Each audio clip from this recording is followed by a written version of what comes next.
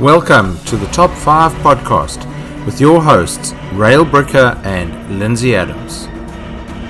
Well, hello again. Our special guest today is Richard Fu. Richard is Australia's business freedom designer, and he coaches business owners to design scalable businesses with automation, systematization, and virtual assistance. As MD of Outsourcing Angel, he's transformed the VA agency, allowing the CEO to be free while maintaining double-digit growth. Welcome, Richard. Thanks for having me here, Lindsay and Rael. I'm excited, guys. So today, mate, we're talking about the top 5 tips for redesigning your business to work without you. I'm real curious about this stuff. So tip number 1, what have you got for us? Mate, this is the nugget of it all. It's really like find out your genius zone, right? Because for me, it's really tapping into what are you a genius at, Lindsay? What is Rael a genius at? And let's just keep you in that zone, right? And build a team around that. So Richard, so you mean what do you bring to the business and what can you give away? What can you outsource to other people? Yeah. Like in a simpler way, right, Rael? It's kind of like that. But most people, sometimes they get into the trap of, I just want to hire someone who's kind of like me, right? And you get into that trap where, you then end up giving up the stuff that you actually like or that you're really great at, on that end. And then sometimes I find personally when I ran my own businesses, I became delusional in thinking, hey, maybe I'm a great project manager, right? Maybe I'm a great marketer.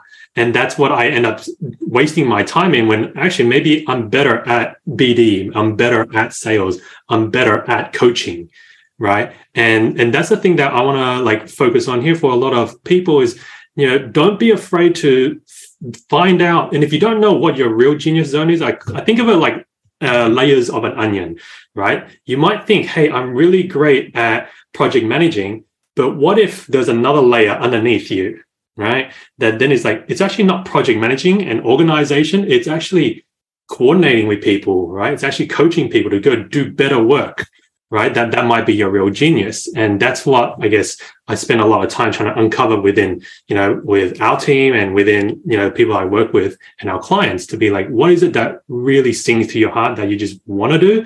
And if that's all you could do, that would be amazing. So, Richard, what's your genius zone?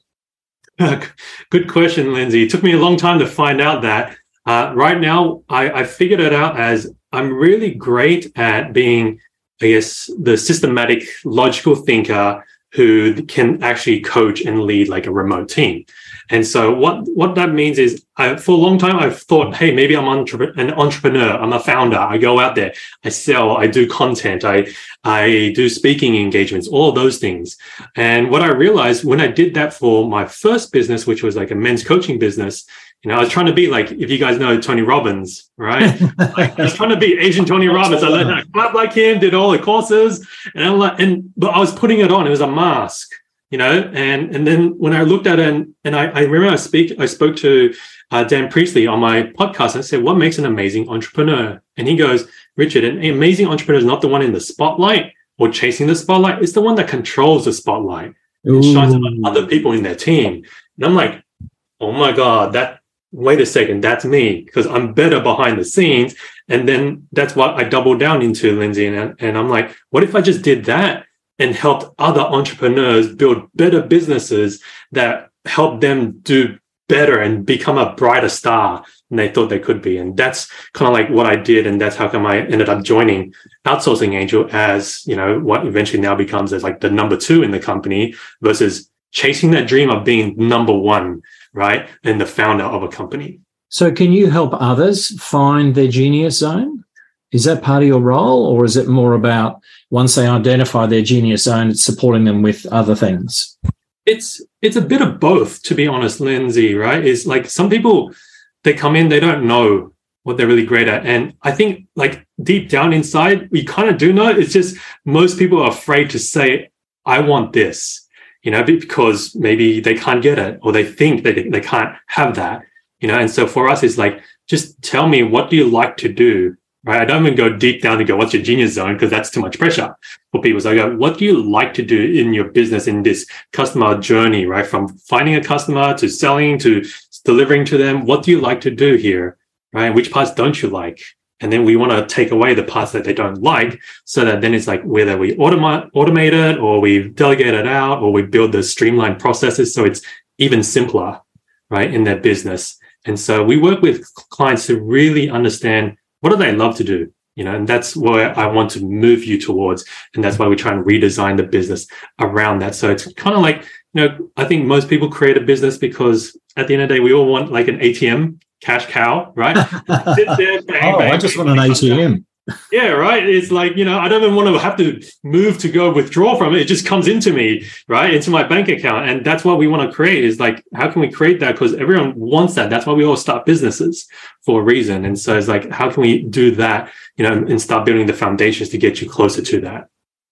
Fantastic. So Richard, then, we moving on to tip number 2. Hit us up with that one. Tip number 2, Rael, is, stop being in busyness, right? So, instead of business that we're all trying to be, I find that a lot of entrepreneurs, when, everyone walks around with this like badge of busyness. Oh, hey, how are you, Rael? And you're like, oh, Richard, I'm super busy, right? It's like, all right, cool. Yeah, we all somehow now respect that it's cool or good to be busy. But I want to challenge that, because and this is what I did with, Lynn, our founder here, when I came in like 4 or 5 years ago. I'm like, why do you want to be busy all the time? Right? It's like, I don't know, I'm just used to it. And it's like, it took her time to realize being busy was just a trap. Right? And so what I wanted to create was like, let's enjoy your life more, right? Business shouldn't be about being busy all the time. Fantastic. So, I mean, there's a lot of my friends turn around to me and say they feel like the duck on the top of sitting on the water. They look all calm on the top, but the webbed feet are going absolutely crazy under the water, just trying to keep up. And I think, and I often say the same thing to people. Just focus on, as you said in the first one, your genius zone, and outsource the stuff that you can outsource, and then suddenly your life becomes your control space again. Is there? I mean, you mentioned to us earlier that you were in audit at one of the big 4. Yep. Is a culture created in those places, and that sort of goes out to the greater society, where be at work before the boss, leave after the boss, and if you're in that space, you've got to be working 18 hours a day, otherwise you're not being busy enough? I think it stems a lot from that culture, but I think even as we go out of like the corporate world, like all the hustle culture that you hear nowadays, right? And like, you got to run your own side gig, right? You got to do all these other things, and you got to go create passive income, right? It's like, and then you got to go and be in TikTok, and you got to go do this other thing. It's just constant like movement that's encouraged, right, in this hustle culture. And, I remember when I came into Outsourcing Angel, and I remember the team was just like literally, like you were saying, Rael, like, everything looked cool on the outside, but then on the back end, it's like, whoa, what's going on, right? Everyone, like chooks with their heads cut off. And I came in, I said, guys, the thing that I want to do is and I have this weird saying, right, of business should be boring, right? And when I say that, I mean like, you should be somewhat predictable, right? Otherwise, if it's not predictable, it's just a constant roller coaster ride, right, on that end. And, what I said was, in order for it to be predictable, we need to put systems, automations, processes in place. And most of all, I want to create space, mental space is what I call it, is like, we shouldn't have to rush from fire to fire to fire to fire. Let's look at what's starting all these fires, put it out, right? Or try to avert that risk. Lindsay, right, in audit, right, we're always trying to avert risk and de-risk things. And, I'm trying to create that space so that I know my team, like when they're working full time, like 8 hours a day, I don't expect them, and this is something really weird for entrepreneurs, like I don't expect them to be pounding the desk and the computer for 8 hours straight, right? We all know, we all can't really operate at 8 hours straight in a day. There's going to be lapses, right? Times where it's quiet. And I said, use those times, guys, relax for a bit and just think about, hey, what am I doing? And is there a better way to do things? And that's what I want to encourage with my team is I want to create that space for downtime to create innovative ideas, strategies, suggestions on that end. And that's what I mean by I want to stop the busyness in business. It's you can't innovate if you're busy. I couldn't agree more. And one of the best ways I think to do that is to sit down and have a good listen to the top 5 podcast occasionally. So Richard, blatant plug. Richard, tip number 3, what have you got for us? Right, like I keep talking about processes and automations, and honestly, number 3 is you just got to start delving into automation. So whether that is using Zapier or Make/Integromat, right? Really start looking into or hiring help to automate processes, because I think people overestimate how complicated automations can be when it's actually so much simpler than it is ever before in our lifetime. So is it a matter of, you said automate or get people to help you? Either way, it's about getting trivia out of your way, isn't it? So is it better to create an automated system, or is it better to have an assistant who can do that stuff for you? What do you think? That's always like the chicken or the egg type of question, right? Yeah. And it depends really on the process. So like, when I say learn how to automate, it's whether you can hire a consultant to come in and build it for you, right? Or you purposely learn it for yourself of how do I use Zapier? How do I use it with my, cloud-based solutions that I'm using? How do I get data from here to there? And so to answer the question, I always try and say, look at automation first, right? And just dig around for a bit. When I say dig around, like after a while, you start looking for like, maybe half an hour to an hour, and you can pretty much quickly figure out, right? Is it possible using a tool like Zapier, right? I wouldn't say go and learn coding and APIs and all that other rubbish, right? Like, I don't even understand that stuff, right? I just want something simple with a user interface that I can be like, okay, when this happens, do this and then do this and then do this. Yeah, that anyone can learn with some time on that end there. And so I'd always say, try that out first. And look, you're going to have options in there. But if you can't do it yourself, because maybe the triggers aren't built or actions aren't built the way you want it, then start looking at manual processes around there. I mean, our website for this podcast, excellencepodcast.com, has a number of Zapier integrations built into it. Because to automate queries and to handle them and put them into a CRM, etc. So, and it's been a pleasure because they were set up, I don't know, 2 years ago when we set up the website, and they just run in the background. They just do their own thing. So now that we've automated all that, this next tip of yours makes for an interesting reading. Hit us up. Tip number 4. Yeah, Rael. So I got a policy when I came into the business, and I learned this from some of my mentors before, and it's basically called no naked questions, right? And so the idea is, we all as entrepreneurs, we want to get resourceful people who think and take the lead, show initiative, but often a lot of the times it's also our own fault if we train our team to be dependent on us to resolve issues. And so I had this immediate policy. I'm like, guys, I don't mind you coming to ask me about challenges, but it's not enough to come naked, right? Meaning you haven't thought about approaches. You haven't Googled things. You haven't gone on YouTube to try and find something, right, to answer your question here or your challenge, right? Because I want you to use me not as the answering board, but the springboard, the thing that you go, hey, Richard, I got approach A, B, and C. Which one do you think we should go? And I'll never be like, go with A. I'll go, which one do you think is better, right? And then in those cases where they're like, oh, I don't know, because employees, they always want to deflect, right? They never want to make a decision because then it's their responsibility. Yeah. And so I go, cool. If we're in a parallel universe and you did know the answer, which one would it be, right? Okay. And they're just going to pick one, right? And they will always pick one. And then you go, great, right? If it's on track, awesome, exactly what I'm thinking about, go for it. If not, okay, cool. So talk me through, why did you like that one more? And then they'll explain and be like, great. Would it be okay if I shared my thoughts? And they're always going to say yes. This is the things going in my head, why I think approach B would be better, and So it's kind of like trying to pass on your principles. This is kind of like coaching, right? in that way. And so, yeah, this is a policy we try and run through with. We have a three-letter acronym which is used a lot in our family called GTS. Mm-hmm. Google that stuff. The S might also be another word sometimes, but anyway. Yeah. And it's true. I mean, there's so much that you can find out if you have an inquiring mind. And I agree wholeheartedly with you, the no naked questions thing. Like, come to me with your solution, not your question. Mm-hmm. And I think that makes a big difference.